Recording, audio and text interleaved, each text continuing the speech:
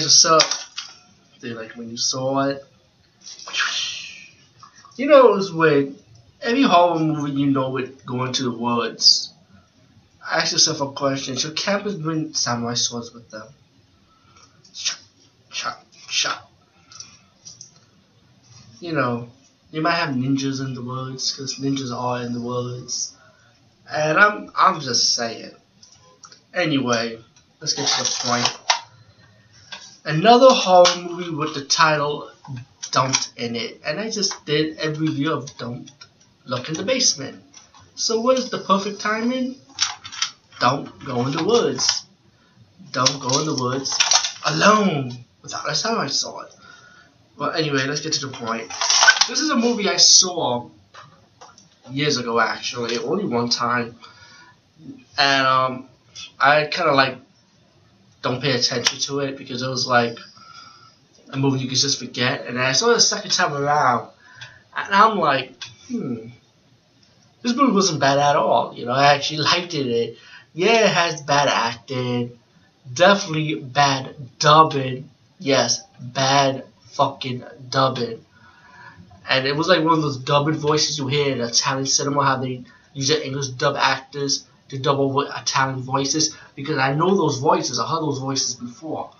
Watching the Italian horror exploitation movie, you know you would hear those voices before.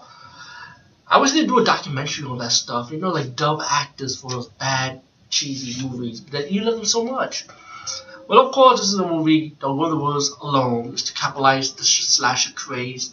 I guess after Friday the 13th, and you got a bunch of campers going to the woods, getting killed, and let me just say, this movie has got to have more fucking screams than any other horror movies I have seen before. I could be wrong, but I think this horror movie had more screams. It was just ridiculous with screams.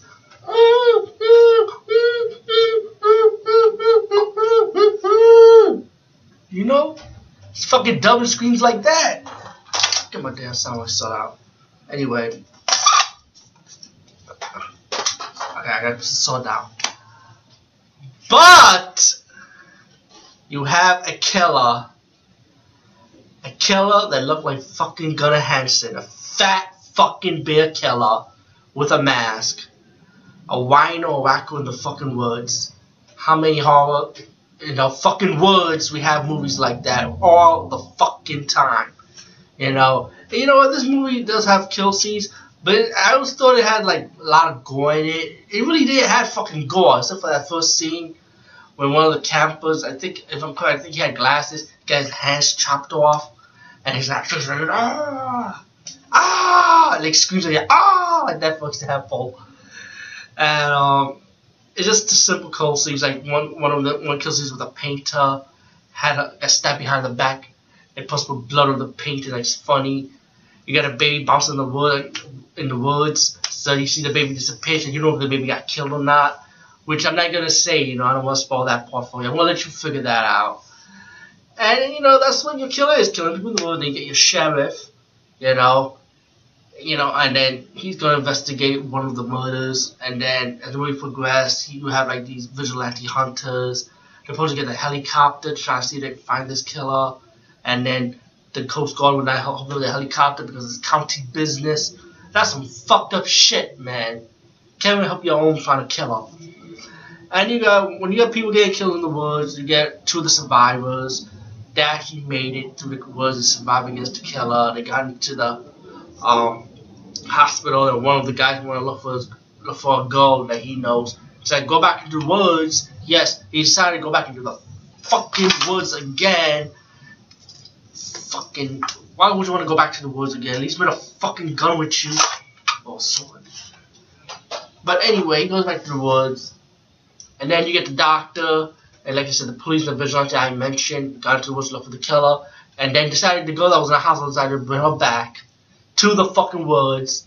And then you get the girl helping the man out. The two survivors that went back to the woods face the killer 2 against 1 to battle him. And once they face the killer, they stab the killer. And you can tell the special effect was like, it has to be wood. He probably had a wooden body. For the special effects wise, I mean. And they stabbing the killer, stabbing the fucking killer. And I was like laughing at this shit. And spoiler! Spoiler. I'm gonna spoil it for you now. You get the little child holding the axe, chopping on the ground. So it's gonna like assume maybe this kid will grow up to become the next killer, you know. But you know what I like about this fucking movie, man? I gotta give props to it, man. I mean, I gotta like how they actually take advantage of the scenery of the woods and the forest, of the trees, the mountains. I mean, I like if you're gonna do a horror movie with the forest, at least take advantage of the scenery. This movie took advantage of the scenery. I give it up for that, you know. But besides that, Go in the Woods alone, like it for what it is, bad B movie acting. If you like cheesy shit like this, then I think you'll like it.